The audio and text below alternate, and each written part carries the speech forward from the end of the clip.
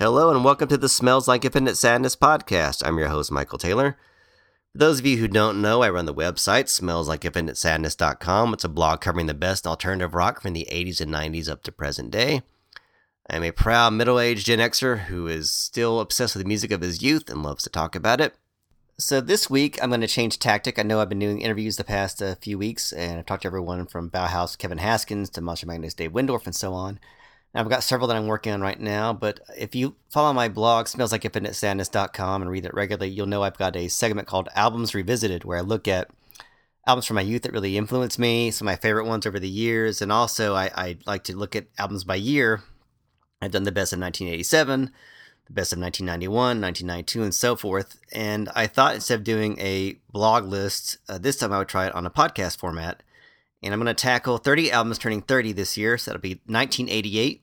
We're going to talk about the best albums from that year, some most groundbreaking albums, ones that have definitely stood the test of time, that were very influential on me and on other musicians and just on the culture in general. And to do that, I'm going to have a guest with me today. It's my old friend, Chris Logan. I've known him all the way since grade school. He was always one of the guys who was always in the know on current music. He was working at record stores ever since I knew him, and always had those release dates handy, and just a very good tastemaker. Always just a really great frame of reference for music history, especially during the era that we grew up in. So we're going to talk about that today. We're going to cover our 30 favorites, 15 from me, 15 from him. And to give you an idea of 1988, just before we get started here, it was the end of the Reagan era, right before Judge H.W. Bush took office. So it was a very conservative time. It was a very... especially in Texas, it was even more conservative. Grew up in Fort Worth, Texas. And because of that, music was a very important outlet, something to piss off your parents, something to kind of take you out of your head. And 1988 was full of great albums that were very controversial, groundbreaking, really kind of stretched the limits of what was acceptable at the time. And so we've got a lot of good stuff to cover here, so we're going to get to that. So sit back and enjoy the best albums of 1988, and afterwards I'll be back for you Spotify listeners, and I'll have a playlist of some of the best albums that we've talked about here. And yeah, sit back and enjoy. Well,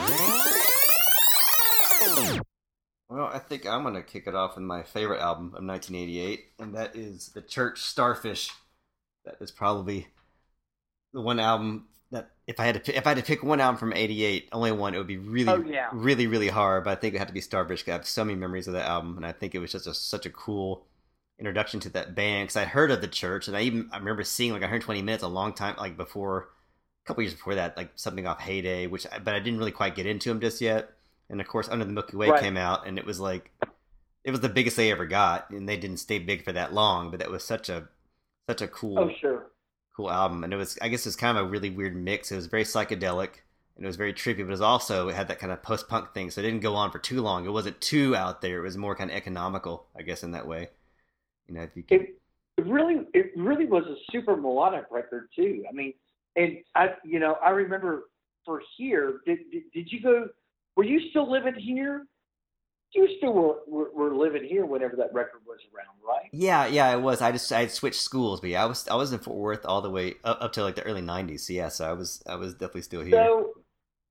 So the church opened. Or I'm sorry, maybe I shouldn't say this. Peter Murphy opened up for the church. I'm glad you brought this up. I was going to bring this up too. I'm glad you remembered. And I recall this. It was a Q102 carload concert. Mm-hmm. And so you paid, I don't know what it was, $10 or whatever it was for the car. Yeah, $10 a carload. People to get into the show.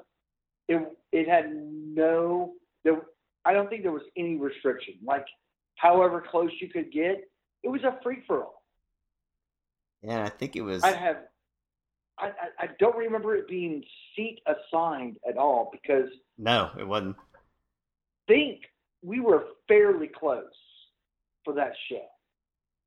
And I recall Peter Murphy playing Purple Rain. Yes, yeah, I did too. I remember that. I remember that exactly. People started going crazy because he went into Bela Lugosi's Dead for like one bar, then he came out of it. And everybody's all bummed out. Right. Yes, and then Purple Rain happened, and I think Peter Murphy went longer than he was supposed to, so that kind of shortened the church set. Regardless, the church put on a wonderful, wonderful show.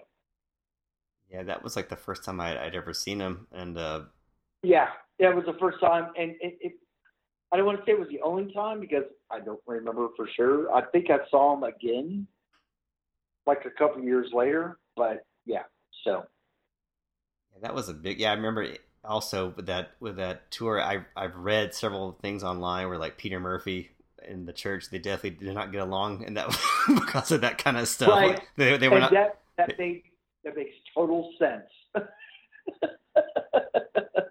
And that makes total sense. But yeah, it's just one of those albums. I think it's like every song is good. I mean, it's definitely one of those albums where where people they focus on like on the Milky Way, and secondly Reptile, which was like kind of a minor hit. But it's one of those albums where really any song, if they had pushed it, probably could have been a hit because they were all very catchy, had a really cool sound to it, and just had that really something about those. Oh, the whole record. The Yeah. whole record is a timeless record, if you ask me. It really is. It captures a lot of. If you didn't know what the church was, you caught the best of them right there. Yeah, it was like a perfect introduction. It really was, and kind of Absolutely. It was Absolutely. kind of in between, where they were a little more probably psychedelic stuff before that, but then they went really over the into more experimental stuff after that. But it's a really good in between point, and the guitar work is just flawless. I mean, it's just so. The mixing is so great. Totally agree. And it really bums me out when I talk to Steve Kilby and some of these guys from the church that they don't think they really appreciate what fans like about it. I think he's very dismissive of it. I think maybe he just wishes that it was more than just one song that got so much of right exposure. Yeah, but it's just a great album. If they go back and actually review the actual full album as a whole, that's a great record, man. And it's a great record. And it's got such a great intro and exit because it starts off with Destination, which is a very kind of Pink Floyd, very kind of dark and menacing, and then it ends with Hotel Womb, which is one of the most like uplifting and kind of trippy, and so it's a really cool mix of that. So good. All right, so where do you want to talk? What album do you want to talk about now? You just want to start with the first one, Surfer Rosa. Yeah, let's do Surfer Rosa. That was a huge one, for sure. Yes, it was. It was a tremendous record. It was really the launch, I think, for a lot of what we would know as the independent movement in the 90s. Absolutely. I mean, there were it's such a linchpin, and how many people have said that the Pixies influenced them were insane. Even the guys, the bands that would say that this was at least the Pixies were such a huge influence on them. And you got to start somewhere, and what better place than Surfer Rosa, Definitely one of those albums. It's kind of like the Ramones' first album. Like, it may not have sold like millions of copies, but everybody that bought it, Nirvana. There would be no Nirvana without the Pixies. I think that's been pretty well established. That when so that kind of tells very well documented. Tells you all you need to know right there. Well, that Surfer Rosa was just 4AD, and it was an import. I remember trying to find it as an import cassette. There's a band from Boston that I had to find on an import cassette. Mm-hmm. That's right. That's right. I mean, what kind of ridiculousness is that? 4AD wasn't cheap either. No, 4AD was not cheap. That was like a $15 cassette $15 cassette at that point. So, and Crazy. you know, yeah, I mean the EPs ran. Let's see, because I think we ended up finding Come On Pilgrim for around. Well, it was around 10. But you know, and that felt okay because it was a pretty. I mean, it was a little bit better than an EP should have been. It was 6 or 7 tracks or something like that. But being able to score the full length album that Surfer Rosa would be, which I think what's funny is because it was released domestically after Doolittle came out in 1989, I think. It was a pretty close release. So, I didn't but realize the that. yeah, I'm thinking that it was 1989. There was a reissue on. Let's see what I'm trying to think what label it was. Elektra kind of is in my crook on it, but I don't know if that's right. But they picked up the re-release on Surfer Rosa, and that was pretty huge. You know, even because the album cover had the topless Mexican dancer on it. Yeah, so, that's right. I think they kept that. They didn't blur it out or anything like that. So that was good on them for keeping the continuity of the art that went along with the original 4AD. But I mean, still, Surfer Rosa, Where's My Mind? Who doesn't know that song now? You know.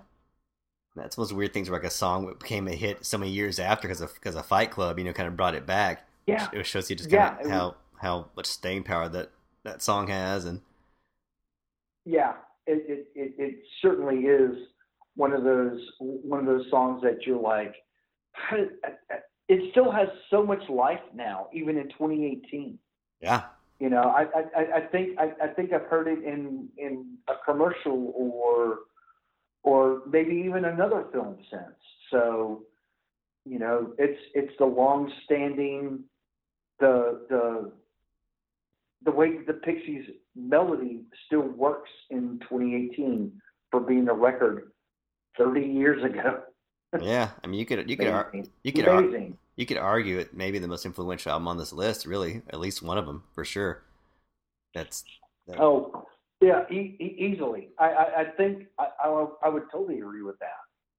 It's highly influential, you know, with the very sublime way that it influenced so many other independent artists. And it wasn't a complicated record at all, and it wasn't a highly produced record. No. Yeah. Did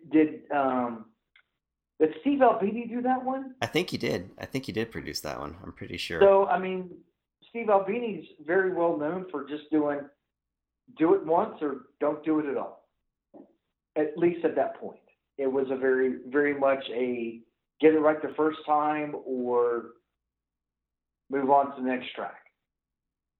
And so, you know, maybe he's a little bit more lenient now. I don't, you know, I haven't worked with him. But you know, he's a little bit of a stickler, at least. I've heard that. I actually there's a couple guys that I know that did a track with Steve Albini, and it was just as much as what you would think working with Steve Albini would be. I mean, it's no nonsense. It's get to it, get the track finished. I think he might have been okay with maybe a little bit of, okay, let's try that again. But there are no overdubs. There's no like going back to layer. You don't. It's anti-Eno kind of like what we were Uh-huh. thinking about with Eno. Yeah, it's anti-Eno. It's not tape loops. It's not the Frippism, you know. So, yeah, good old Steve Albini is a good portion of what made that album, I think, successful. Get it right the first time, raw, energetic, super songs. Gosh, Pixie Surfer Rosa, damn good record. Damn good record. And speaking of 4AD, I guess we could also mention another album that year. I was big for that label, which is the Cocteau Twins' Bluebell Knoll, which is another really good album from that year. It was pretty much, I think, my first album I really could kind of appreciate them, because I heard friends play him like in car rides and stuff like that. But that's the first time I really got to hear him album all the way through, and it was just such a cool. Because I think it came out. I feel like it came out close to summer. If not, it seemed like a summer album to me, because I remember playing a lot while I was driving, and it just had such a cool sound. Like Robin Guthrie's guitar tone and his guitar style was just such a unique, huge, just such a. And that with Elizabeth Fraser's vocals obviously are just like an amazing combination. So I don't have a whole lot to say about the album as a whole, because it kind of all bleeds together. But that was a really strong album from that year, and definitely one of my favorites by them too. Had a really nice. Absolutely, yeah. They were always like an anchor to the entire 4AD sound, because I mean Pixies were not of this earth on the 4AD. Cocteau Twins and those other bands like This Mortal Coil and what have you that were doing that like the Dead Can Dance, and that they were that's 4AD sound. Pixies were not 4AD sound.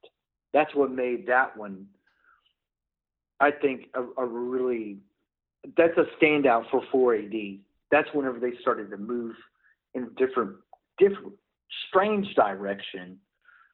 But the Cocteau Twins were the sound of 4AD, hands down, in my opinion. Yeah, like I think that Heaven for Las Vegas is probably my favorite of their late 80s albums. But or I guess it's 19. Is that 80? Is it 1989, 1990, 89, something like that? But this I thought it was 90, but I mean 89 might be right. But this was definitely a really strong one, and one that I definitely like to listen to, and still has a great sound to it. And if we're going to talk about nude women on album covers, I guess we should also mention Jane's Addiction's Nothing Shocking, and get that one in there too, which is very controversial at the time for a album of. Oh, it's super, yeah. It was super controversial. It was like Perry Farrell took his girlfriend, made like these cast of her, and made twins of his girlfriend, like images, and then set her on fire. And that freaked a lot of people out in the. Hey, you know what? Who doesn't want to do that, right? I mean, come on. Hey, hold still. Let me make a cast of you, and then put your hair on. I'm sure mine would be super thrilled to hear that. Hey, hold still. Yeah, I would get that look of hell. And that's good for Perry, though. Yeah, and that's another album, just like Surfer Rosa, that was hugely influential on the 90s. I mean, tremendous.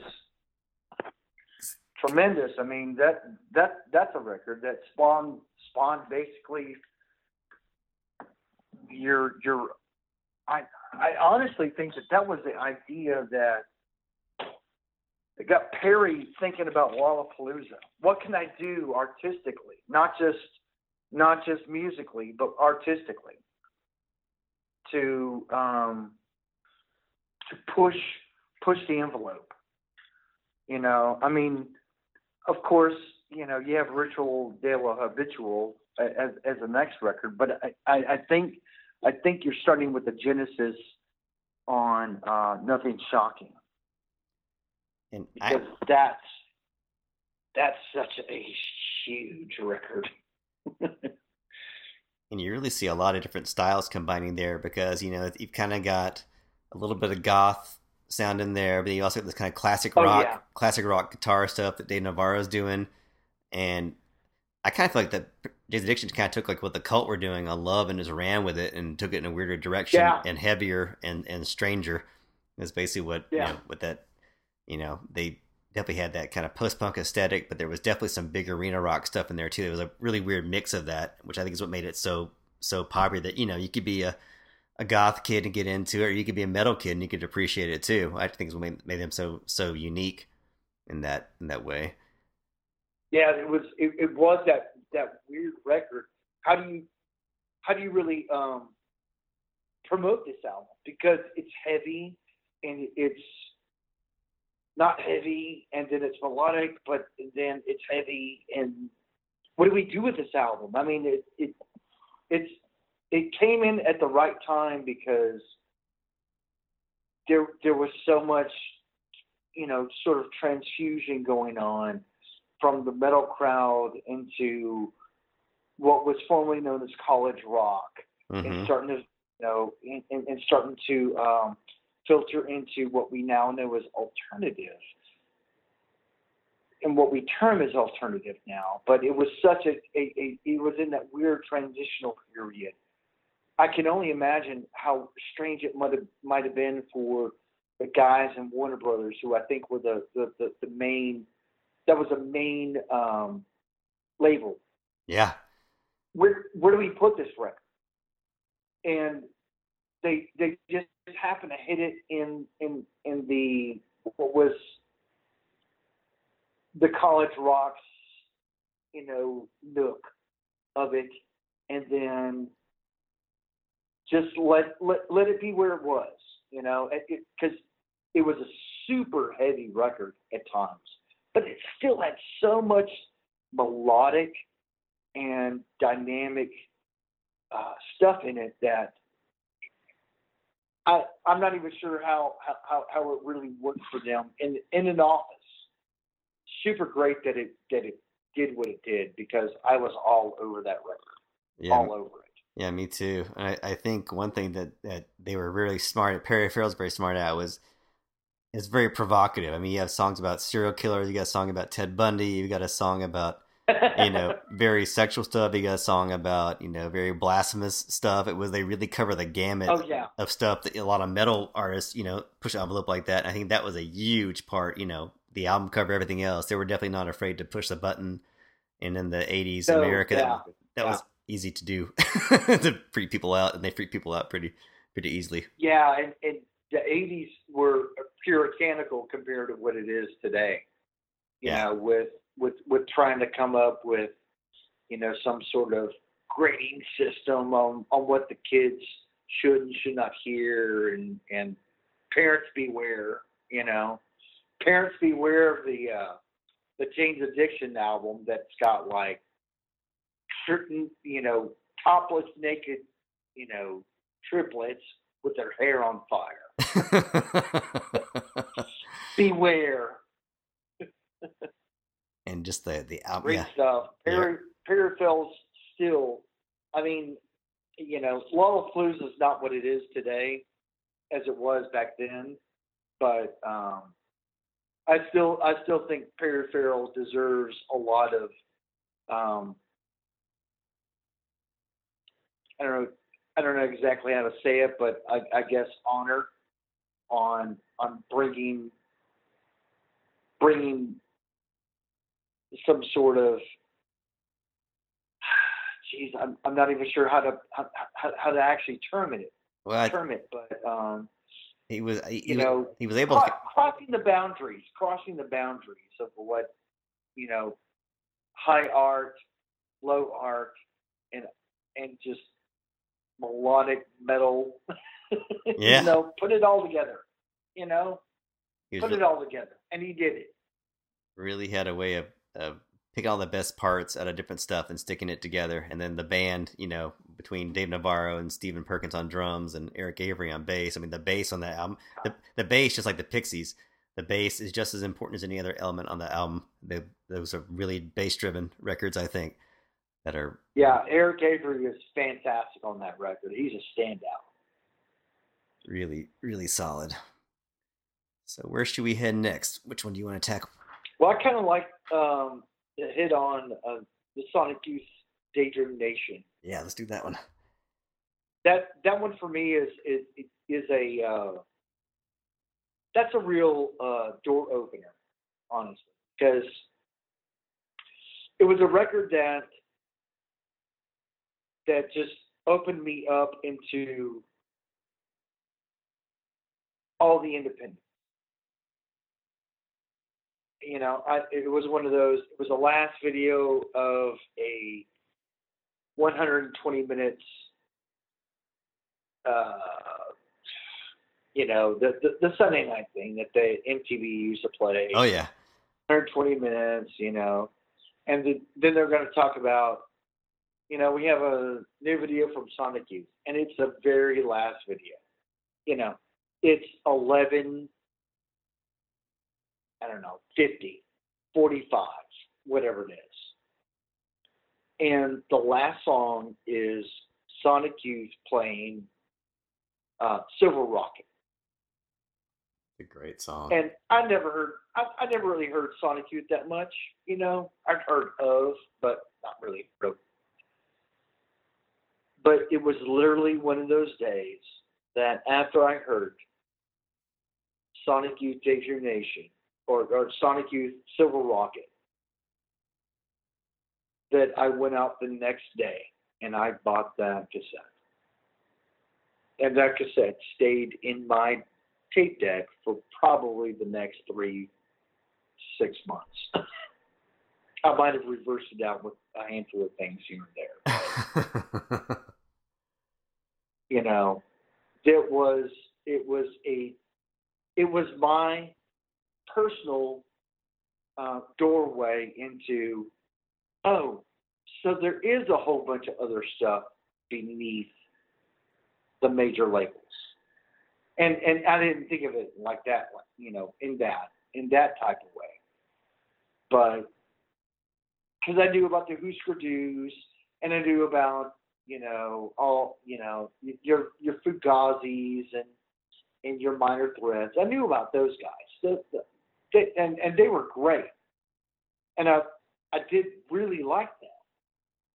But Sonic Youth, for something, just really pushed me more towards that sound. And still today, if you sound like any of those Sonic Youth, Dinosaur Jr.'s, Jawbox, you know, those sounds I gravitate to immediately, and it all stems from this. Such a huge record for me.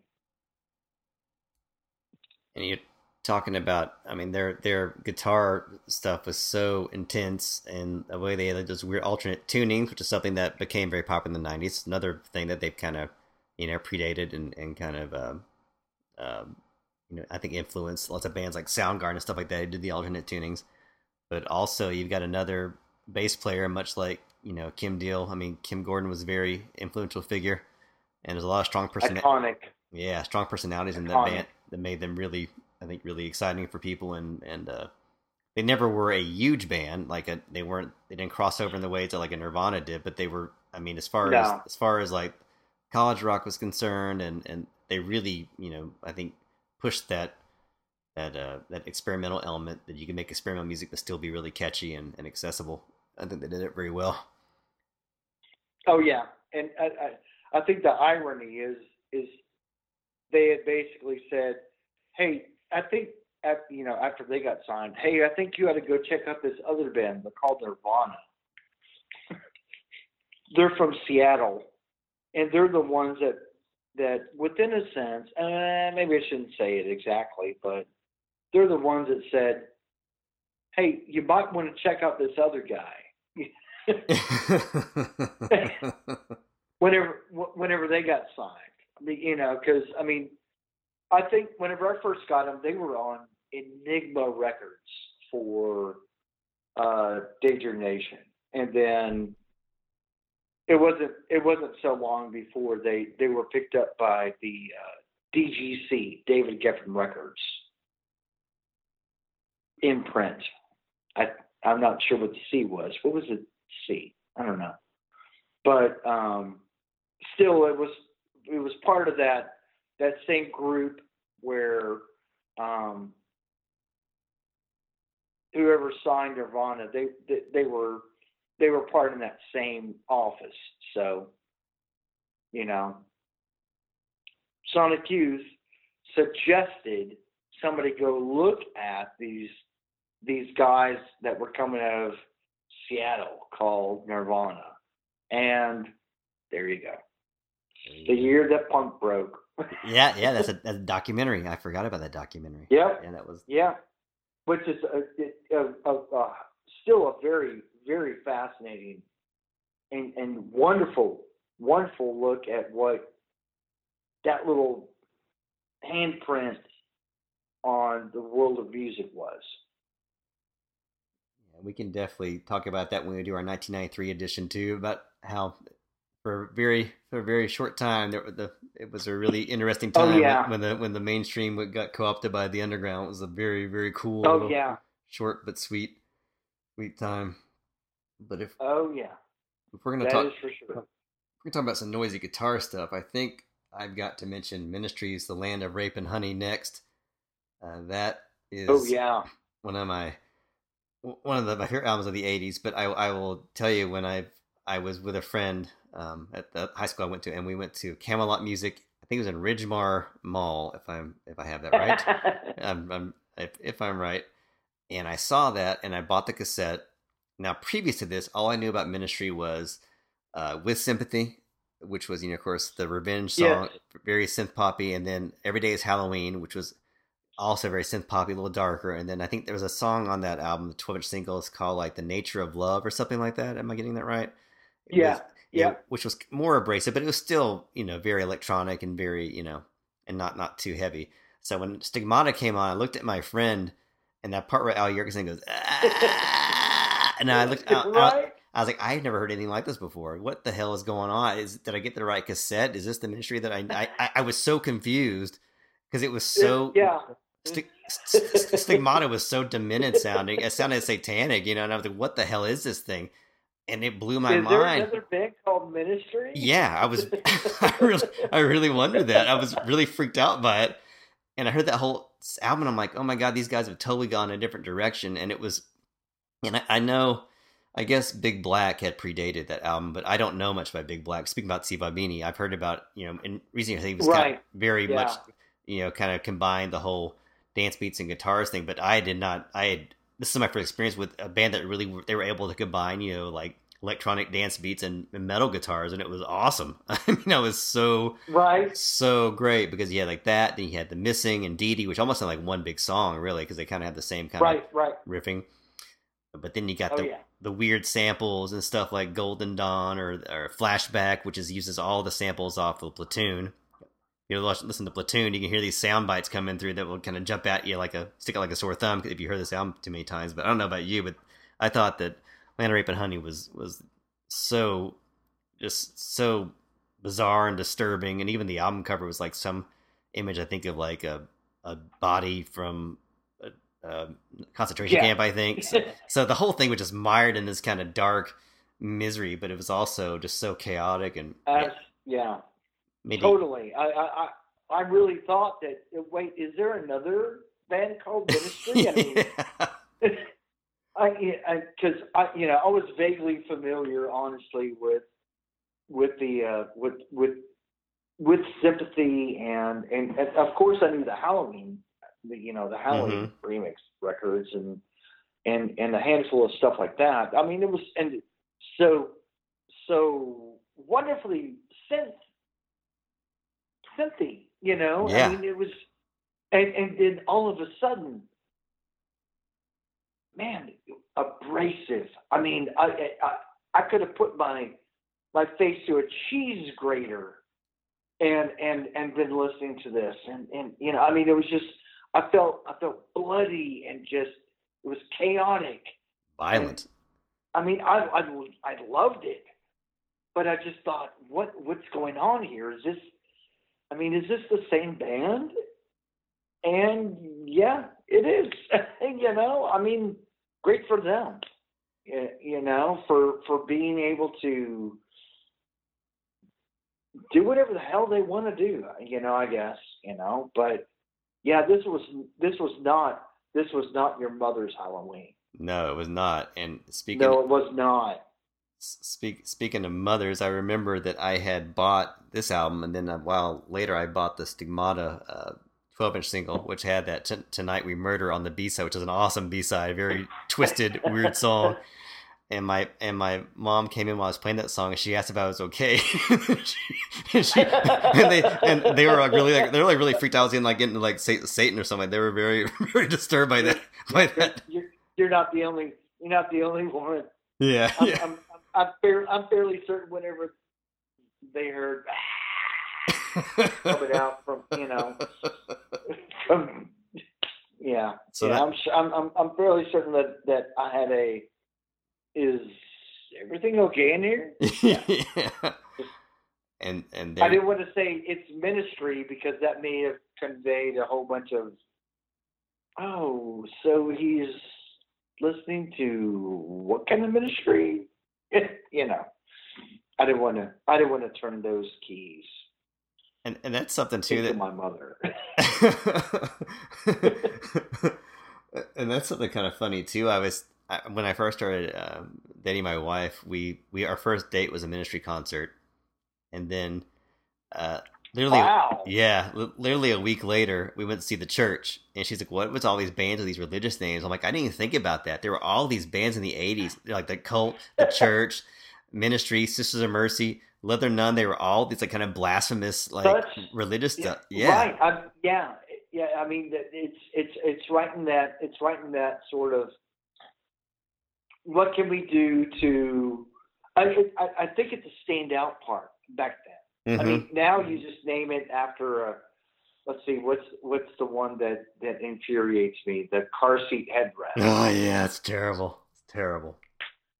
I hate that. Okay, I'll say this: I cannot stand the band name, but if I listen to the music, I kind of don't turn it. But. I mean, it's a deterrent. I've apologized to my daughter already. I'm sorry. We've already taken all the great band names. Yeah, it's true. It is true. We made really have. Made it difficult. We've made it super hard for the people that you're going to listen to in the future. We've made it really hard to listen to anything that sounds appealing at all. We got your Cures. We even went French. We went Depeche Mode. Yep. We have Iron Maidens and we have Slayers. I mean, we took them all. I'm sorry. You have to deal with Soccer Mommy. You guys got the short end of the stick. You got the short end. So good luck. If you're going to start a band, maybe you can consult with me, but yeah, I mean, coming up with all those names that the bands that we listened to in the 80s, 90s, and whatever, early 2000s even, that borderline, that sort of religious sect, non-religious. Yeah, I mean, that's super interesting, actually. Ooh, that's a whole other podcast. Boy, that's a Church of the Poison Mind right there. There you go. that could be the name of the podcast episode right there. That could be the name of the podcast. That's what I'm saying. Thank you, Boy George. That'd be perfect.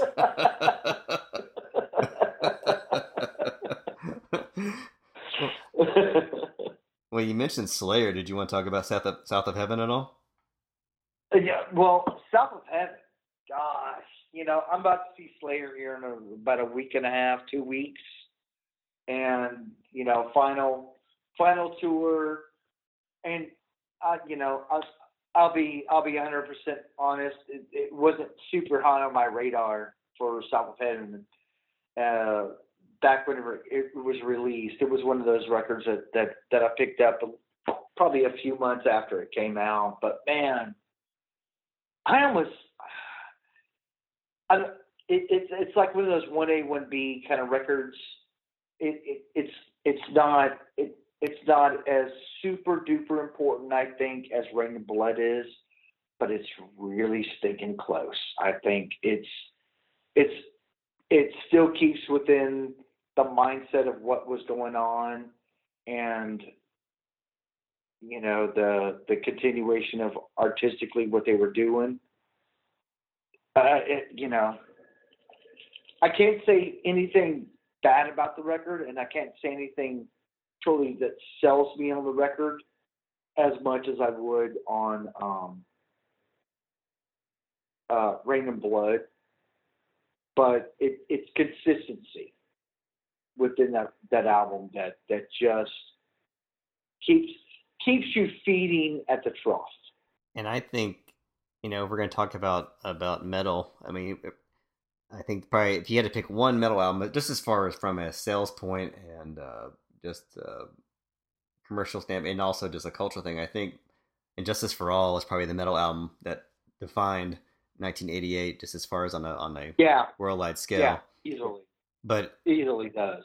But it's a weird album in retrospect because it really is an album where there is no bass. There's no bass.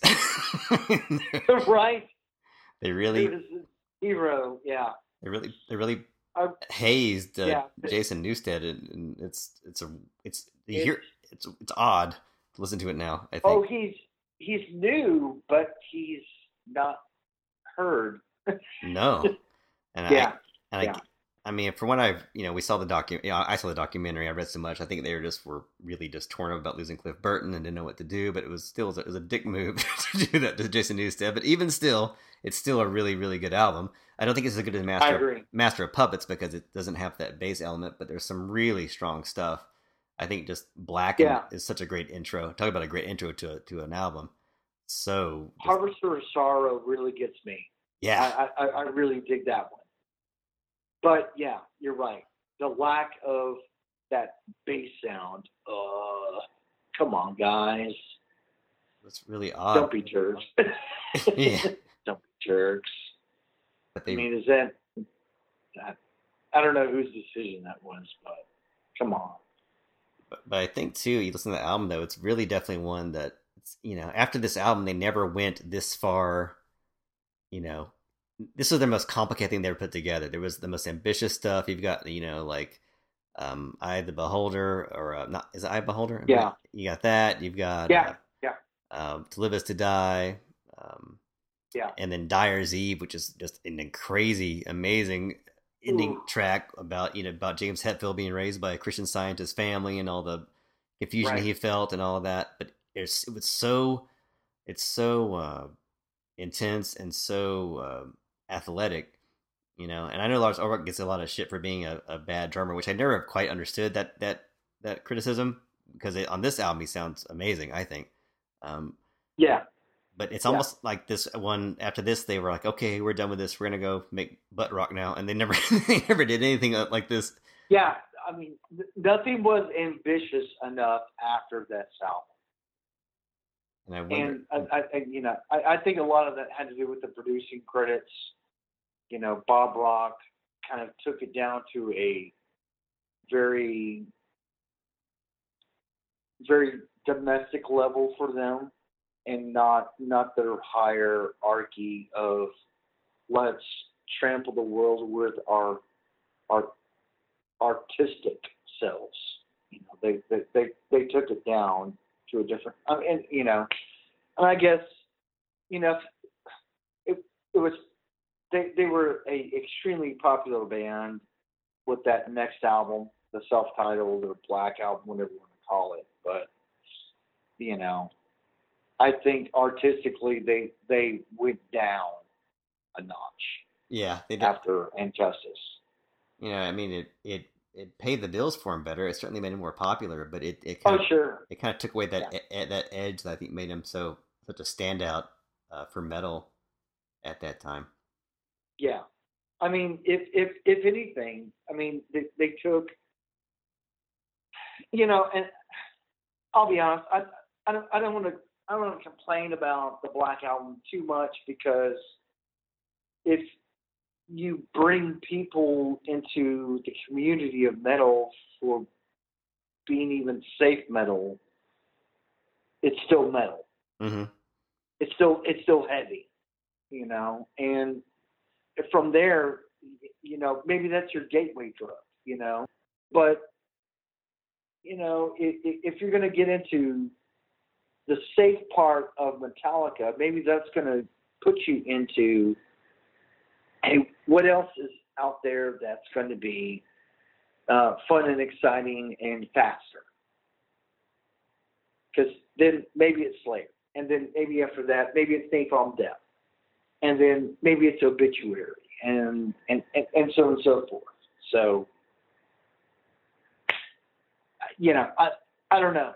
I mean, Metallica's transition after Injustice, that's on them, and good for them.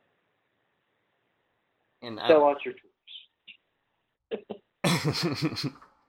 And I was looking at your selection on this list, and we're hitting a lot of the major albums of this year, but there's a lot of quirky, kind of under the radar stuff that came out in 1988, and you listed The Godfather's Birth, School, Work, Death, and so I think we should talk about that one a little bit, because that was a fun album. So what are your thoughts about think about that one? I love that record. That to me was like a Rolling Stones Gone Psychedelia kind of record. It was such a huge college rock kind of.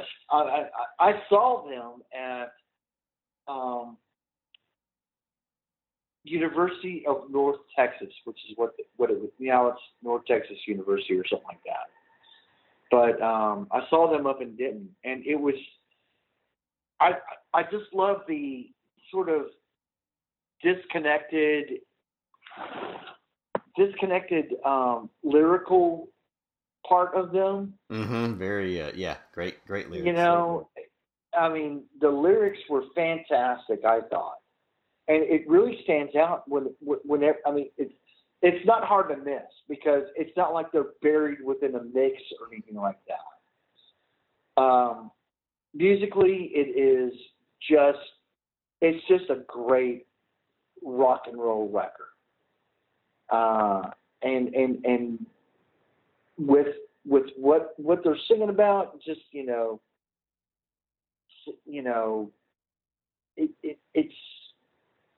it's just super basic rock stuff. Say it isn't so, your love is lost. That kind of mentality. It's, to me, it seemed like Rolling Stones Psychedelia. Well, they had that great line in the title track. I get cut, but I don't bleed because I don't get what I need. I mean, that's such a great line. That's such an awesome, like, punk rock, nihilistic. Yeah. And what a great nihilistic, yeah. And what a great song title. Birth, School, Work, Death. I mean, that's just, I mean, that's genius, really. It's that's It really is. It really is. Yeah, I love that record. I loved it to death, and was super sad now that I didn't buy a shirt at that show, because they had that great sort of the 4 panels that had a Birth, School, Work, Death on it, from whatever, with the great Godfather's logo across the top. And they had super sad that I didn't get that, but it was a short show. I mean, you have a record to tour with. You have 12 songs, but good for them. Yeah. I was happy to pay for it. They were just a fun band, because you had they had that "Cause I Said So" was another single off there. Then there's that one kind of the acid tripping with the "When Am I Coming Down" or something like that. I think is what it was. It was real. Coming Down was That was a real good trip right there. And there was another kind of under the radar album that year that I liked a whole lot. And that was Fields of the Nephilim, which is not much of a creative album title there, but I thought Oh yeah. I thought those guys were a really cool. They're a really weird goth band because they had this like spaghetti western image. They had this dusty, like they put dust over their clothes, and they almost had like metal vocals too. You know, it was on the Right, yeah. kind of like a Cookie Monster predecessor to those kind of vocals. Yeah. And I really, I really dug those guys because they had a lot of horror input. They had a lot of Aleister Crowley stuff, like on Moonchild, or a lot of H.P. Lovecraft stuff on Last Exit for the Lost and all that. That was a really cool album. I thought it didn't get played a whole lot. It was more like a college radio thing, but I thought they were one of the cooler goth bands that never really they don't get spoken about in the same circles as like Bauhaus, Sisters of Mercy, or groups like that. But I thought that was a pretty cool album that I dug at least. Yeah, I remember liking them. I think I remember a story where they got pulled over or denied customs in Canada because what they used on their outfits on stage was flour. They thought it was cocaine. And they thought it was cocaine. And so, I mean, so that's great. I mean, but they had such a great sound. I remember really liking what I heard from them. They were one of those bands. It was really hard to find that stuff. I think that was part of that rough trade stuff back in the late 80s, early 90s stuff. And I'm not sure if they ever moved on to a major label or not. I don't recall. Yeah, I don't recall if it moved over. I think a lot of those bands, they kind of, because that was right at the, it was not too long before grunge hit, and that whole kind of style of music really went out of fashion. So, because there's two other albums from that year that are kind of the similar vein. You got The Mission with Children, which is I think it's probably one of their best albums, and it's produced by John Paul Jones of Led Zeppelin, and yes, I think they were kind of riding that wave of like the Cult and other goth band who had kind of gone a little hard rock. So it was much more hard rock, but still very kind of over the top and super ornamental, and very obviously the Led Zeppelin influence is strong on that album. But I thought that was some pretty cool stuff. I think Wayne Hussey is a pretty awesome guitar player with the 12 strings and everything. That was a pretty good, I think a pretty solid record. That I remember picking up some of those Mission records for sure, because that was really dynamic. Wow, that was great stuff. Great stuff to hear. It was epic. Almost, it was cinematic. Honestly, yeah, epic is what it got down to. That's the perfect description. Very, very cinematic. It was like very super like grandiose, but they pulled it off. I like how they had Power Strength was. It sounded like it should have been like the opening of like another Hobbit film. Yeah. I mean, it was huge. Huge. And then they had that intro, that Heaven on Earth song, which kept the same beat. So basically, like a 20-minute song between those two songs. They kept that same little drum line throughout the both. Right. Those, which is kind of cool. That was pretty creative. Yeah. And great stuff from those guys, for sure. Totally. And then we also, I'd say you listed on, you mentioned Smithereens, but I think we probably should be good to talk since Denizio passed away not too long ago. Green Thoughts. So what are your thoughts on Green Thoughts? But I really loved that record. That was just a straight up great rock and roll record. And that was the first tour that I ever saw them on. Yeah, I was just gonna say that it was just such a standout show. Trevor Rabin from Yes, at the time was at that show. Really? And it was just random. Gosh, it was 1989 whenever I saw this show, and Trevor Rabin was just randomly there for whatever reason. Let's see, I'm trying to remember what the guitar player's name, Pat Babchak or something like that. He had just like a cool moment where he just walked all through the club playing a solo, and it was just a cool moment, and what a great record. I mean, just simple rock and roll. I mean, it wasn't anything complicated. Green Thoughts was just another solid record from those guys, and I don't know what else to say about it. Only a Memory was a fantastic song. Was a truly great. What a. Drown in My Own Tears. Great stuff. Is that it was just simple rock and roll show, but that's what made those guys. No, is that the same album with A Girl Like You? Is that where that song is from, or is that the? I think that's the next album. Okay. 11. Okay. Where Girl Like You was from. All right, I'll edit this part out then. I'm pretty sure that it was Girl Like it was 11. Okay. 11, and I saw them in for that tour, but it was at a bigger venue. It was at the locally here it was the Bronco Bowl. Well, yeah, because also. And you've got Ziggy Marley, Conscious Party on here, which I think we should throw those two together because a show that I never saw, but a lot of my friends that you probably saw, I didn't get to go, which I was bummed out. Was it called? Oh yeah. It was what was it called? It was In Excess. It was Guns N' Roses.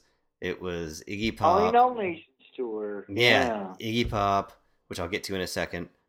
Smithereens, Ziggy Marley. Am I missing anybody? Or is that everybody? That's it. Let's see. In Excess, Guns N' Roses, Iggy Pop, Ziggy Marley. I think that's it. Yeah, I think that was it. Yeah. And that was kind of like a precursor to Lollapalooza, really getting a bunch of kind of different acts, but in a kind of they kind of had the same aesthetic, or at least the same fan base. And I think it was a unique tour for a year. I don't think this was something that was happening all around the country. Yeah. I was in California and received a phone call from a friend of mine, Steve Thompson. Who you probably know. Oh yeah. He was like, "Hey man," he was like, "Hey, In Excess is going to be at Texas Stadium, blah, blah, blah, blah, whatever. Tickets go on sale this weekend." I was like, "Oh man, I'm out here in California until XYZ. Do you have the cash or whatever to go pick me up a ticket and I'll pay you back? No big deal." And worked out. So he ended up buying my ticket. And yeah, what a crazy tour. I mean, that tour wasn't happening in Los Angeles where I was at the time. Yeah. Nothing like that was being promoted. Where you would expect it to be. There was an NXS. Yeah, there was an NXS show being promoted later on for the Calling All Nations tour, as they were promoting it at here, but it was not there with these artists. And so that was a pretty unique event, I thought it was, at least. So. And I did like that Ziggy Marley album quite a bit. Conscious Party. I thought that was one of the first reggae albums I really kind of got into. What did you like about that album? What are your thoughts? Oh yeah, that was such a fun record. Maybe I should. Because it's supposed to be a thought-provoking record too. Mm-hmm. It's called Conscious Party for a reason, but it has all the elements of his dad's reggae. Yeah. With pop sensibilities to it, and it does have it does have its entire thought-provoking parts, as well as it has having a good time stuff. I mean, that's reggae in and of itself, if you ask me. Hey, let's have a good time, but hey, let's look out for our brothers and sisters here in the world. So it was just a good album.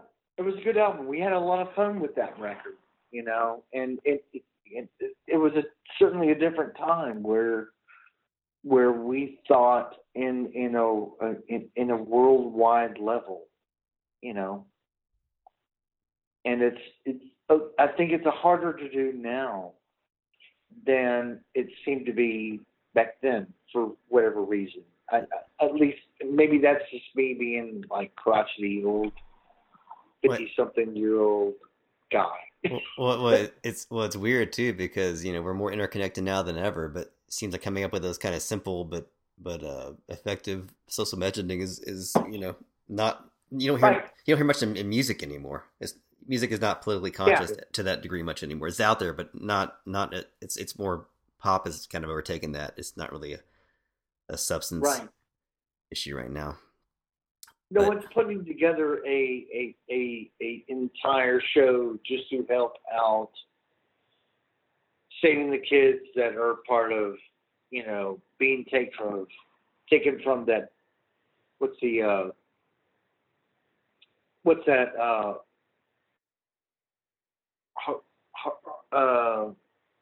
Hakubande or whatever it is that the girls that were taken from that group. Yeah, I mean, nobody's putting out those social consciousness these days is a lot different from what it was 30 years ago. There's it used to be an album. Now it's a hashtag, basically. And now it's it's hashtag against ISIS or something like that. And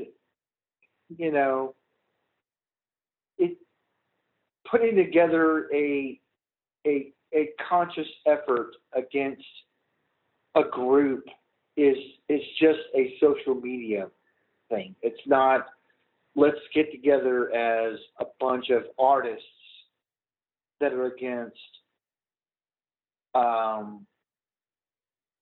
volcano in Hawaii. Or whatever made up thing. It's different now than it would be then, and it's so difficult to be part of a movement that is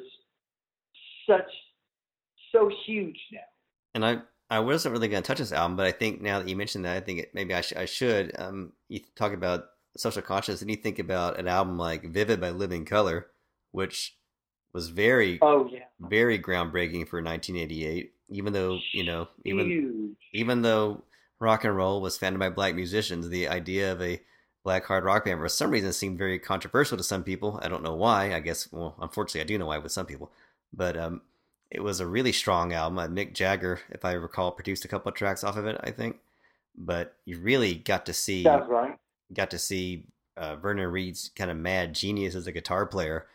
Was so just leagues around so many other musicians as far as his technical expertise. And also you've got Corey Glover, who's a great vocalist, and you've got songs like what's that song about, Letter to a Landlord, stuff like that, or even Cult of Personality, which is very much a song that still holds a lot of weight today with political things going on.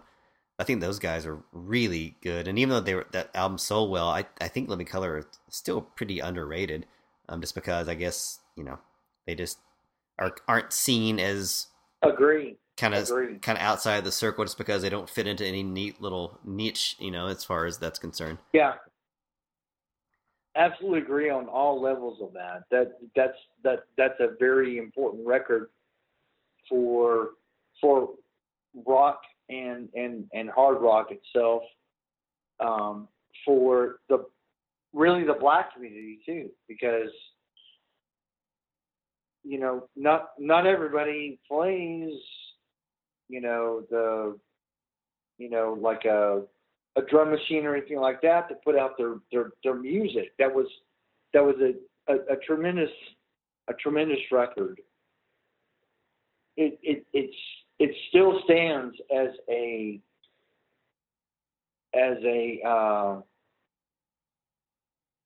beacon, I think, to the young people, black, white, Hispanic,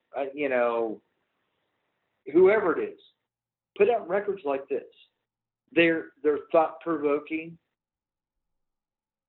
They are heavy, not just in sound but in content.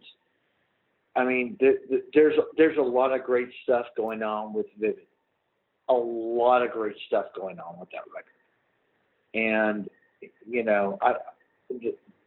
that record doesn't know any kind of boundary whatsoever. And it as soon as you hear it, you know how much Vernon Reid is such a great guitarist. Amazing guitar player. So yeah, I mean Vernon Reid is unimaginably crazy on that record.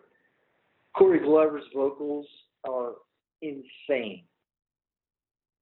Just, I mean, everybody on that, let's see, Muzz and Will, I believe, are, Muzz is the bass player and Will is the drummer. Yep, that sounds right. Yeah, those guys are amazing. Amazing rhythm section. Amazing. So, yeah, everyone should look, if you're starting a band, that's a good template to go with. There's nothing wrong with any of that. Nothing wrong with that at all. No. Nothing. And Great record. And I'm hands down. And I'm gonna toss the ball back in your court in a second, but before I forget, just because we're talking about the concert with INXS and Iggy Pop and all those guys, Iggy Pop put out an album 1988, which I would not call groundbreaking or socially conscious or anything like that, but I still enjoyed it very much. It's called Instinct. It was a big about face to his previous album, which was Blah Blah Blah, which is a very pop, blah blah blah, very very very new wave. Very he kind of followed in Bowie's coattails through like the the new wave period. But Instinct, I kind of feel like Instinct was like a reaction or kind of getting the vibe from like the Cult and Guns N' Roses, that it's cool to be hard rock again. He can kind of get back into his Stooges roots a little bit. And it's a super catchy album. It's got Steve Jones from the Sex Pistols playing guitar, who does some really great riffs. And I know it's not one of his best reviewed albums, and it's not really one that I think that people are going to say, if you have to hear one Iggy Pop album, this Instinct would not be it. But I still love it very much. I think it's really fun. It's got a lot of great riffs, good vocals. The title track is amazing. That is a fun record. Cold Metal's a blast. Squarehead.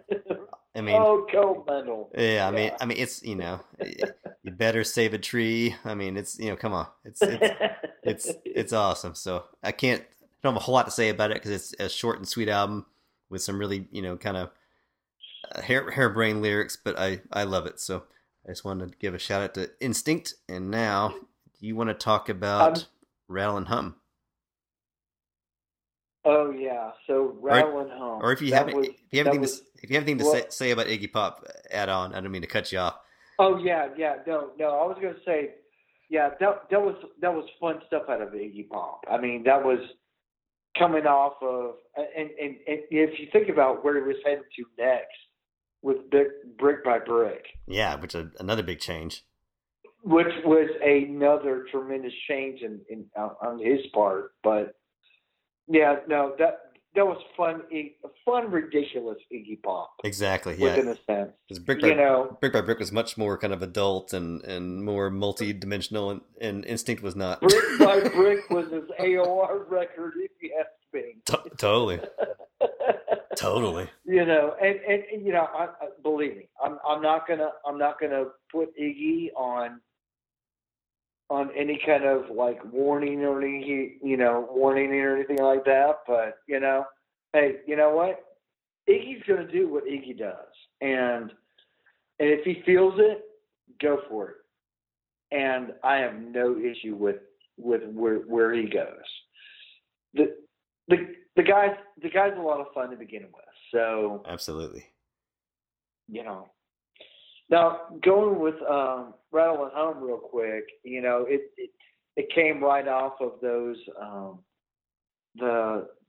those big Joshua Tree 1987 or not. Well, yeah, it was 1987 whenever those tours were happening, and the film and the soundtrack to the film came out, and I just recently saw U2 and in Nashville, and it was really cool to kind of I stopped in Memphis, and I was at Sun Studio for just a brief moment where they recorded a couple of tracks off of Rattle and Home, and it was a super cool moment. I mean, not just for that. There's so much great history going on there, but it's a great place to visit.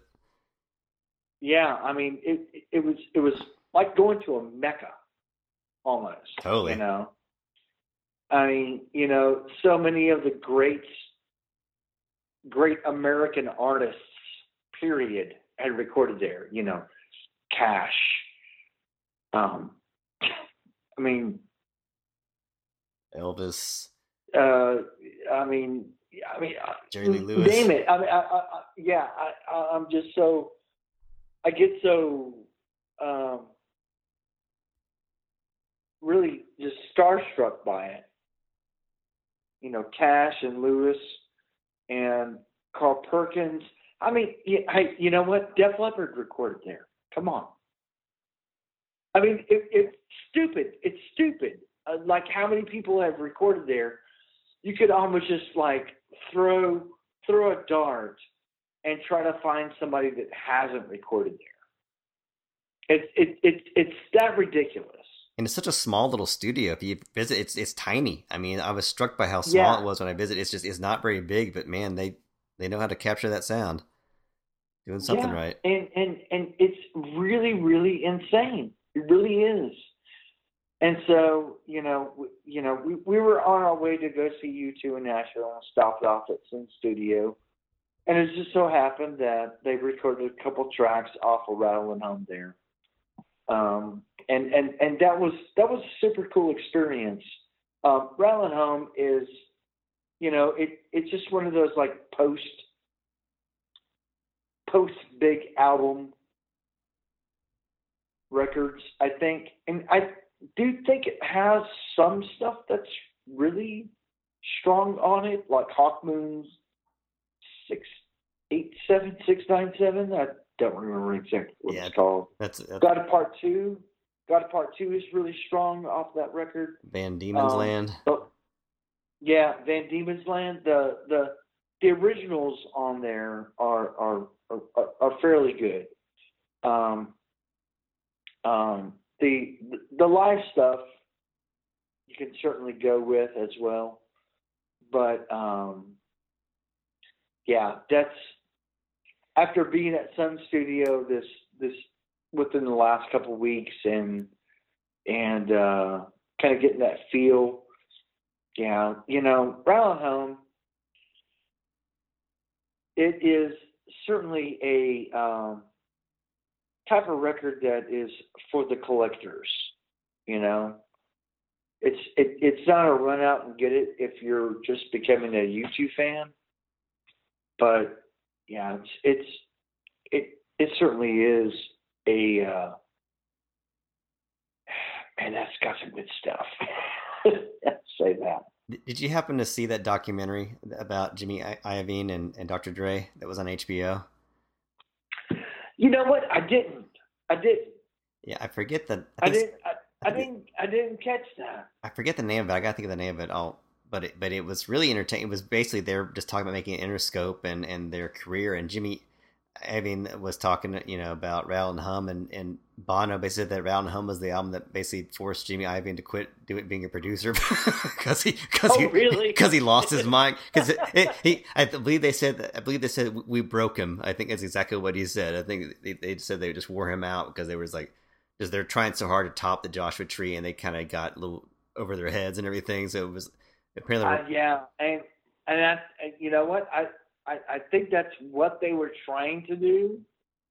They were trying to equal it, but too much pressure. Yeah, I mean, there's too much going on there.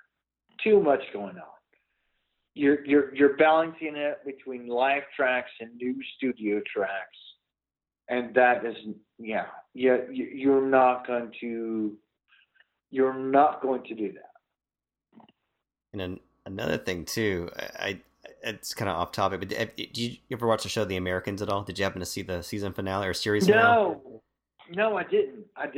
All right, well, I don't want to spoil anything for you, but if any YouTube fans listening to it, they play With or Without You in the final episode, and it's one of the best uses I've ever seen in a TV show of an older song. It's brilliant. Really? It was really emotional and striking. And I've watched it 3 times since just to watch that whole montage because it was genius. Oh, really? Yeah. Wow. So if you ever get to watch that show, and it's a lot to get, it's probably like 4 or 5 seasons you had to watch, but it's so worth it. It's a great show. But anyways, just they use you2 to masterful effect in that final episode. So using With or Without You correctly is fine. Yeah, I mean you have to use that correctly. And they did it. It was perfect. Wow.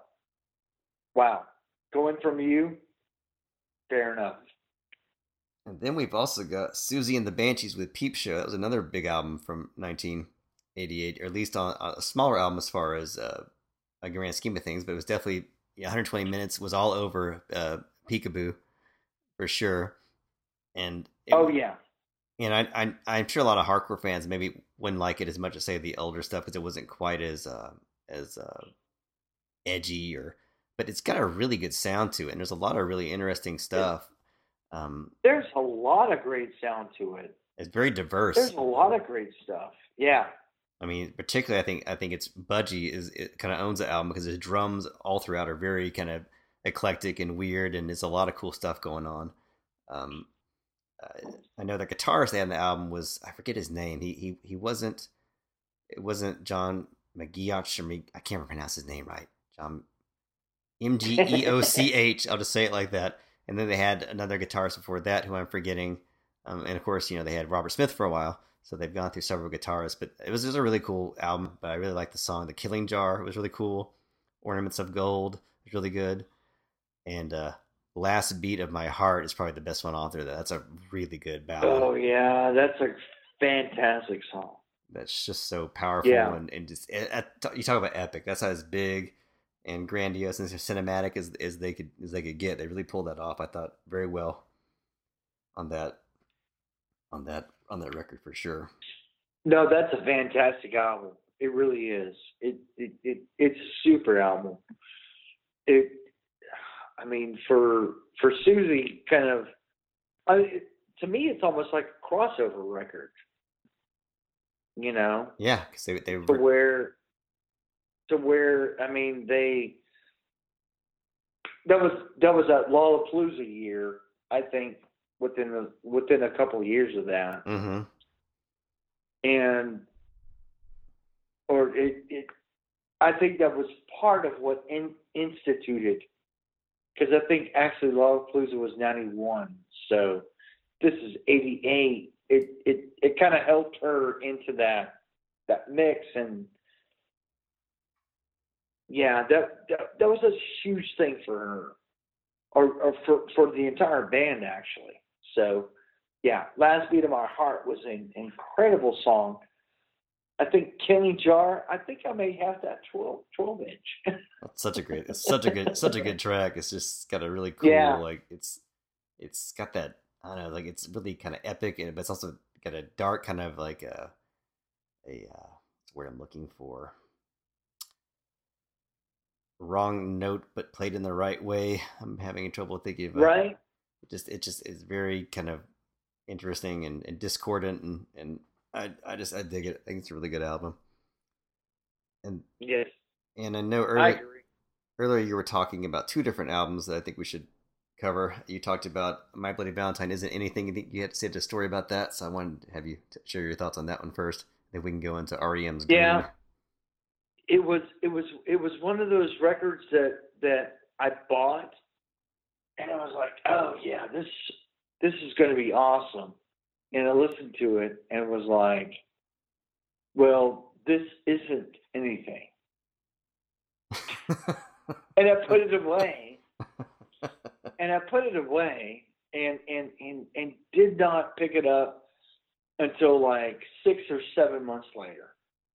And because, I it was another one of those that I read it or saw the video on 120, which was a tremendous way to hear new music, because so not like I was going to get it on the radio or anything like that, Absolutely. And so I picked it up and was like not really thrilled with it, and set it aside and dealt with it later, and decided a few months afterwards, hey, what do I need to get rid of so I can get new stuff? And so I thought, oh, well, let me listen to this one. And then I thought, oh, wait, this was a huge mistake. I should have been listening to this record for the last 7 months. It was such a, Kevin Shields probably wouldn't show up huge until later on the next album, but there was no reason why I should have tried to even get rid of this record. It was just boring. And it was more so on the next album. But it was really with this album that I was like, I need to keep all this. I need to keep all their material. These guys got to go somewhere. and I nearly got rid of it. I nearly got rid of this album, and then ignored. And Loveless was almost the same way, to where I was like, oh well, I'm going to put it aside. Well, that's one of those. And then it was just stupid.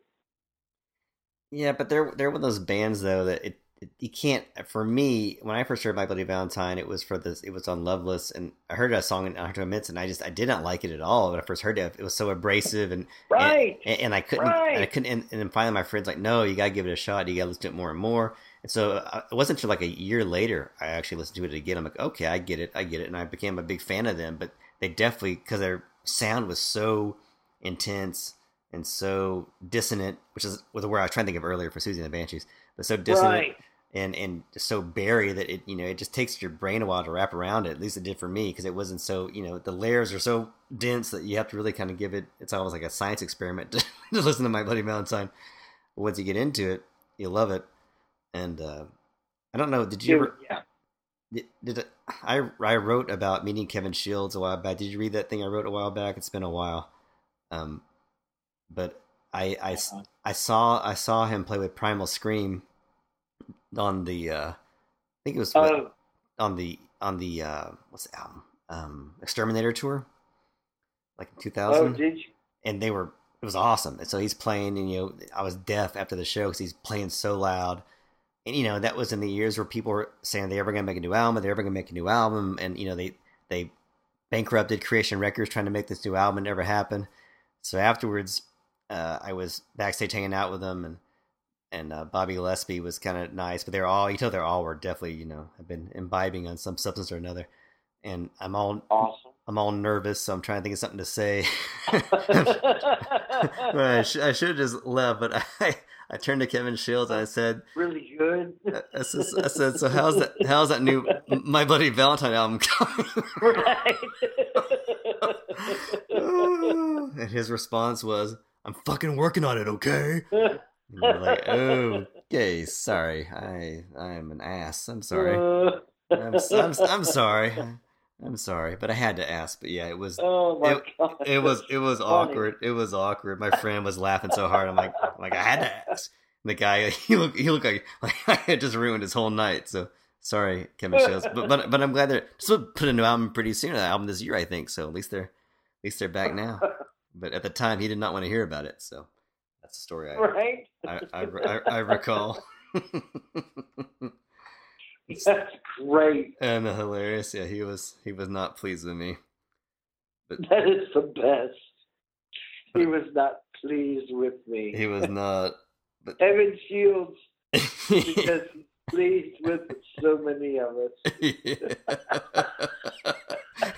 was one of those things that, like, as soon as you open your mouth, you know that you're like, oh, it's too late to stop now. I can't stop, and there it is. It was really embarrassing, but yeah, it's funny. It's funny in retrospect, but I love that. That's my favorite story. Oh yeah, it was really because the look on his face was priceless. I mean, he was so mad. He was so mad, and then he got just kind of dejected. And I was standing there just talking. So what's going on? Yeah. But what was really funny is like I looked over and Manny from the Stone Roses was playing bass for them right there, and he was like trying not to laugh, like he had this big grin on his face, because this must happen all the time, So I just was I like that even better now. Yeah, I just Manny was over there kind of like, try not to crack up. You asked the wrong question, man. Oh, it was great. Oh, it was so funny. Oh, that's great. But I get that's you win story of the night.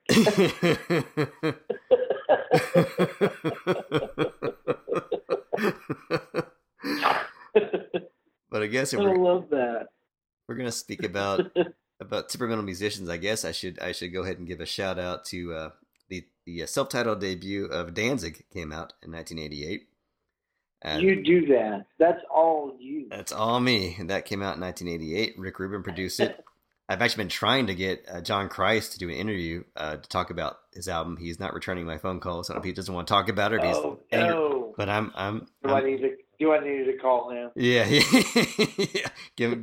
So I'm still trying. He'll answer my phone call. Yeah, I'll give him your number. Yeah. If he doesn't answer, I may try Eerie Vaughn. See if I get him to say something. But all right. Or maybe they have a gag order and he hasn't let them talk. I don't know. But I think Danzig is it's an interesting album because it's Rick Rubin produced it. He also produced The Cult Electric, and there's a lot of parallels between both those albums. There's very similar. Yeah, I think totally. Yeah, they both have that kind of Angus Young or Malcolm Young good guitar sound. They're very truncated, kind of bright distortion. They've also got two vocalists. I think Ian Astbury and Glenn Danzig are very similar. They both have that kind of Jim Morrison thing going on. I think Danzig a little more bluesy, and Ian's probably a little bit more technically a better singer, just overall. But I think that they're very comparable to that. Danzig, the first time had Mother on it, and that was not a hit until like 1993 or something crazy like that, when it was like re-released on that live single. And I don't know why it took him that long, but part of it. That's weird, isn't it? It was really weird, but part of it I think was because of MTV, because I remember, actually we may have been watching it the same night. I seem to think, I remember seeing and watching this with like you guys and Judson, whatever, watching Headbangers Ball. But I remember they play that that Mother video, right? Where like they have the sanctuary and they kill the chicken and put the blood over the woman, And MTV only played that one time, and I saw it. I think we all, at least in my mind, that we all watched it together. But I know that they banned it afterwards, and I think a lot of the issues with Danzig was he was deemed as satanic and evil and all that kind of stuff, but it just made Oh yeah. him more Yeah. irresistible for metalheads because there's such a great blues rock album and like Twisted Canes. The riffs are so much fun. I mean, they're all the pinch Oh, harmonics. Twisted Cane. Yeah. She Rides, Am I Evil, Not of This World. It's just a really solid album, and I think that Danzig, as much as he can be a caricature, he was cool when I talked to him. It was a really weird conversation. Hearing Danzig laugh a whole lot was something I was not expecting. It was really, really fun to talk to, but Reputation. Otherwise, that's I think a really strong rock album, and definitely a really fun one. Yeah. He was a guy in my Fun Fest that needed French onion soup. So. Yeah, I'm not gonna bag on the guy. Sorta, but not totally. I still think it's funny. Well, yeah. The whole context. I don't know exactly what happened in the whole scene between them and promoters and what have you, but it still seems kind of funny. He's definitely French onion soup, and I need heaters and he's whatever, He's definitely I'm not gonna call him out or anything like that, but hey, you know what? Standing. And another, I'm not going to talk about this about a great deal, but another album I wanted to mention, a good hard rock album from that year, was the LA Guns debut album. Was actually another fun rock album from that year. That is certainly on your radar. And that was, Guns N' Roses, before Guns N' Roses became Guns N' Roses, there was Tracy Guns, who was a guitarist for a brief while. Then he went and broke off and did LA Guns, which they're not nearly as good as Guns N' Roses. They don't have the same kind of transcendent thing that Guns N' Roses were able to do with the different types of styles and all that. But as far as just a good hard rock band with a little bit of a kind of biker attitude and all that, it was a fun album. Sex Actions is a great riff. No Mercy's a great song. There's lots of good. And actually, I saw them last year. My wife and I went and saw them at this. Oh, did you? Yeah, with some of this dump club. I found out they were playing the night before, and I was like, you know what? Let's go see LA Guns. This is a night to see LA Guns. And we saw this club that looked like it was. I feel like I've been transported back to 1988. It was just a dump. It looked like a fire trap. I thought if anything gets catch fire, we're gonna all die in this thing. And it was just like 10 people. It was not a big crowd or anything like that, but they sounded really good. I was actually really. Did you take the wife? I did. Yeah, she had. She had heard a couple songs. She was in. Yeah, because I made her a couple of mixed CDs a while back. Like I put Never Enough and stuff. So yeah, it was a fun show. Tracy Guns is a really good guitar player, so that was a fun rock album. Now I know. Well, another thing I see on your list, Mr. that we should probably talk about, since I believe today was Prince's birthday, if I'm correct. Love Sexy was on your list, and I think given Love Sexy. That's one we should probably discuss. Oh yeah, because I'll be honest, I liked Love Sexy. I really liked Love Sexy. That was the first tour that I saw from him. In the fall of '88 with. Do you remember Rachel Graves? Oh yeah. I'm Facebook friends with her. Yeah. I'm sure you're Facebook friends with her. We went to see, and actually she sent me a picture a day or two ago. Hey, look, I found my Love Sexy ticket. Yeah, I've had that forever. I got it. That's awesome. But that's really nice that she held on. She held on to it. It was such a strange tour because it's way off of the entire Purple Rain phenomenon that happened, and so you're working with a different type of Prince at that point. Everything is there's so much stuff that he has at this point that he's trying to shove it all into a show. you know, there was still part of the Sign of the Times and things like that he was pouring into there. But as far as Lovesexy goes, man, I loved that record.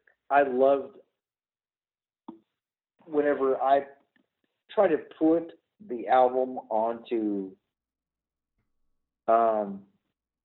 my actual like iTunes, it came up there as one solid track. And that's it. Because everything came up as one solid track. I mean, it was like 43 minutes of one track. And I'm like, man, are you freaking kidding me? But, you know, good for you, guy. Yeah. Yeah, I think the only... it's hard to differentiate it, but whatever. Yeah, I think the only really problem that Lovesexy has, it just had to come on the tail of Sign of the Times, which is, I think, probably his best record. So I think it's just one of those things that it was a good album, but it just, Sign of the Times was such a massive, commercial and critical success. It was just hard for anything to kind of be is that high profile, I think, which I think is probably the main reason that Lovesexy maybe didn't get the same attention that maybe it deserved. Yeah, I agree. I mean, it's still solid. It's still solid stuff, but it's not. I mean, yeah, we get it. It's not Purple Rain, but if you ignore the couple records after that, man, you're not paying attention. You're just not paying attention. Speaking of Purple Rain, and speaking of Peter Murphy, I should have segued this earlier, but I'm just not thinking about it. but I'm getting to it. I'm getting to it. But Love Hysteria came out in 1988, and that was his second solo album. As the first one, I thought it was his first one. I didn't discover his first solo album until years later. But that was a very fun almost poppy album that saw him kind of mix in like his goth stuff, but he definitely was trying to get more mainstream on that, but it was still really good. I thought some really good songs on there. Like, certainly was the one that received a whole bunch of reception from the old 120. Mm-hmm. I remember being absolutely bored to death that they were always playing all night long. Right. All night long. They played all night long.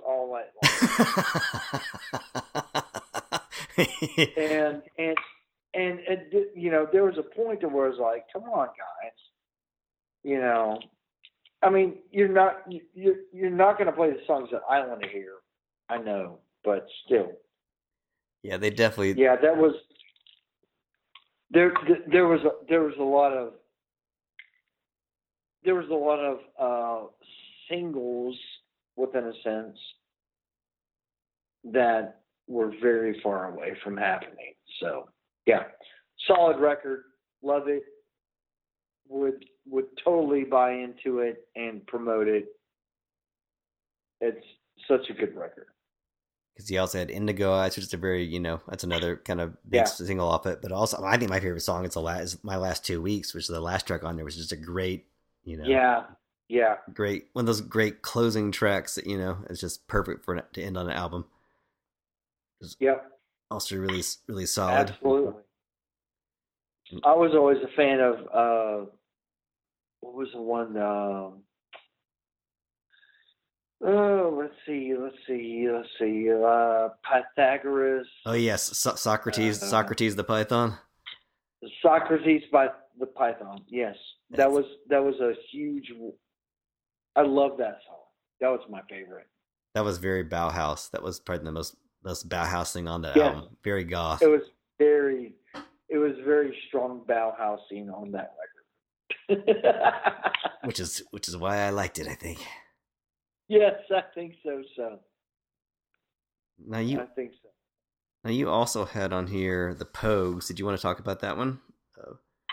You know, such such a great record, but you have to actually like pull out the Fairy Tale of New York because it seems to be a alternative to the Christmas season that people have. Mm-hmm.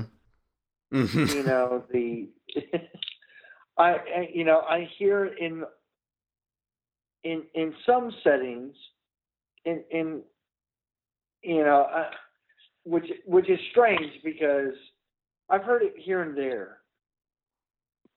I don't think I've heard it a whole bunch. I mean, there's the whole "you scumbag, you maggot, you cheap lousy faggot," and I don't I don't think they buy into that verbiage anymore. And I get that. That's great, but it really is. It really is. I mean, altogether, if you take out even just that one single song, the Fairy Tale of New York, there's a lot of great shindigs. I guess you might say a lot of great just dance tunes within the sense. And I love that record so much. It was just it's Irish, which is part of my heritage. Mine too. But without being totally stupid. There's some complexity going on lyrically and musically. It stays true, and I really appreciate it, and it's such a good record, and I have so much fun with it, and I will always listen to that record, no doubt. Speaking of fun records, I think I've got to give a nod to They Might Be Giants, Lincoln, which is another Oh yeah, another big indie album of 1988, which that is a very indie album.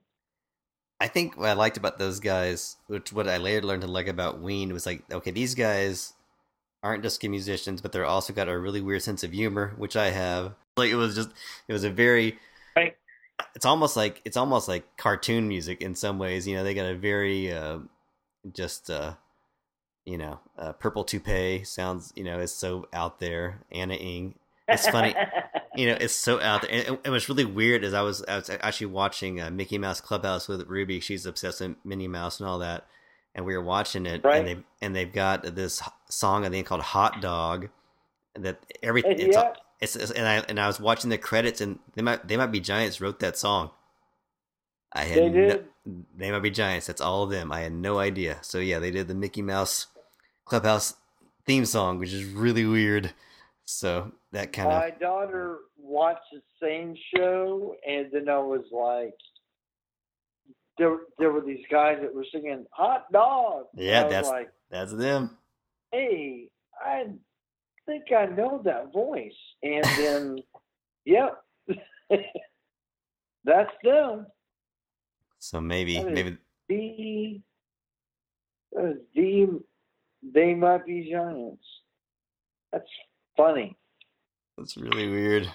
And then of course another really fun pop album of that year was The Innocents by Erasure, which I thought was a really solid. Oh yeah.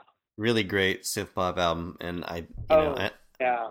I mean, I think A Little Respect is one of the best singles of the '80s by far. It's just such a great song. That's such a great song. Andy Bill sing his ass off on that song. But I think Erasure were able to do something that a lot of people couldn't, which was like very poppy stuff, but still have this kind of a little bit of an edge to it. And there's definitely some social conscious lyrics for sure. Obviously it was not being subtle about having a gay singer, and then not being subtle about lyrics that hit on that. But it wasn't alienating. I don't think the people who may have been unsure or didn't know what was going on with those guys. But I think it was just a really strong album. Ship of Fools is a great song. You know what? I don't think the pressure was on Erasure as much as it was on like a Depeche Mode or any of those other supposed synth bands that would happen. I think they felt very, whoever it was that signed them, Sire I think was a record label, but they felt very comfortable with that, and so they could be who they were, and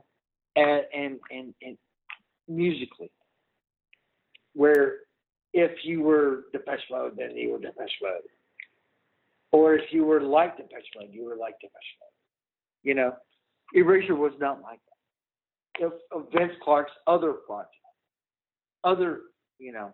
aside from Depeche Mode. Mm-hmm. So I think there was a lot of freedom that he felt with that, and that shows. I think melodically, I think songwriting. Depeche Mode could not have done Chain of Fools. They could not have done A Little Respect. There was no way that they could have done those records. None whatsoever. Vince Clarke found the right guy with Andy Bell and created that sound. And it's just as everlasting as Depeche Mode, if you ask me. I think it's so weird too that you listen to like Yaz or Erasure, and there's both two duos that have a singer that sound somewhat androgynous. They both have similar voices, and yet no one else sounds like those two singers. It's very strange to me. Like, I've never heard anybody that sounds like those two singers, yet they both have a similar tonality to their voice, which I always thought was kind of interesting.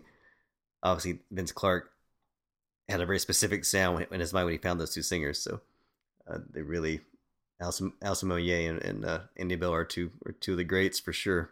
Okay, so which album do you want to tackle next? I'll point out the Arnie and Green for the reason that that album came out the day of the election day, 1988, and I went and voted democratically, which was not successful, but anyway, that record coming out that day, that was a statement, I think, within the. I mean, not that you didn't know that within the band. They were progressives. They leaned within a democratic sense. But yeah. So I mean, I remember that day. I voted, and then I went and bought that record. And there you go. Lots of good stuff. I mean, I still like the album. I'm still a fan of the album. Just like a lot of, REM is the American U2. Yeah, that is true. There's hardly anything that I don't like from REM.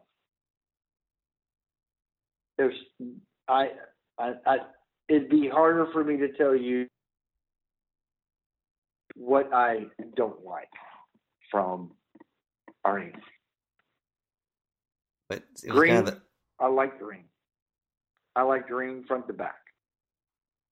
From the what I think it was Pop Song 89 or 88 or whatever it was. Mm-hmm. I mean, all of it. I mean, there's nothing about the record that I don't appreciate. it would not. I would still tell my kid to go listen to that record. Nothing wrong with that album at all. It also felt like very much like a transitional record too. Because you've got Document, which was kind of their first big album, and then was it Out of Time that came after that? Was that the one? Yes. Yes. So Green and Out of Time was the big Losing My Religion. Mm-hmm. Yeah, that was probably their biggest album. But Green is a good transitional album, I think. Not just for fans, but also for the band.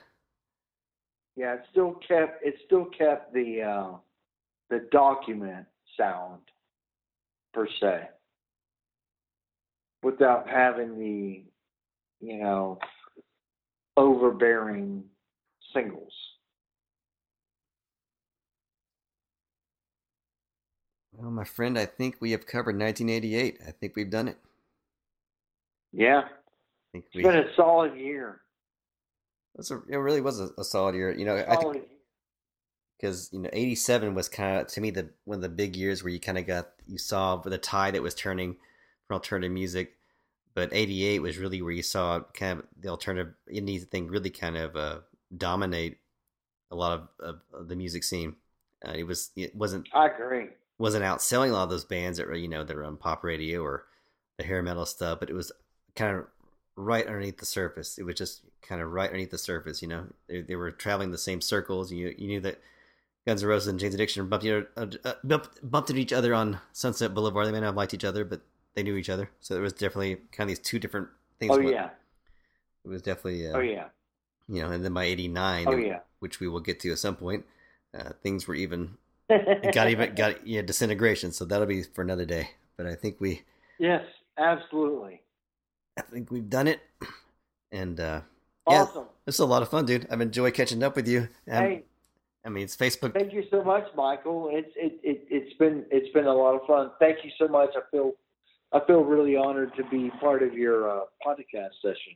Oh, absolutely. You got a lot of great people on this. So thank you very much for including me. Yeah, so we'll get together soon and talk about the best of 1993, and of course we've got some other things in the irons and the fire too. Awesome. So it'll be a lot of fun. So yeah, thanks again, and we'll talk soon. All right, thanks, Michael. Thanks to Chris for talking to me today. It's a lot of fun catching up with him and talking about some of our favorite albums from 1988. As we discussed, we're going to be doing 1993 in the near future. We'll be discussing our favorite albums from that year. We've got some other ideas for some other podcast episodes as well. It should be a lot of fun. I've got several different ideas in my brain that I want to discuss with him, so we'll do that. So thanks for tuning in. Until then, take care. And as promised, for you Spotify premium members, we get to listen to several select tracks off of some of our favorites of 1988. So enjoy that. Take care and talk to you soon.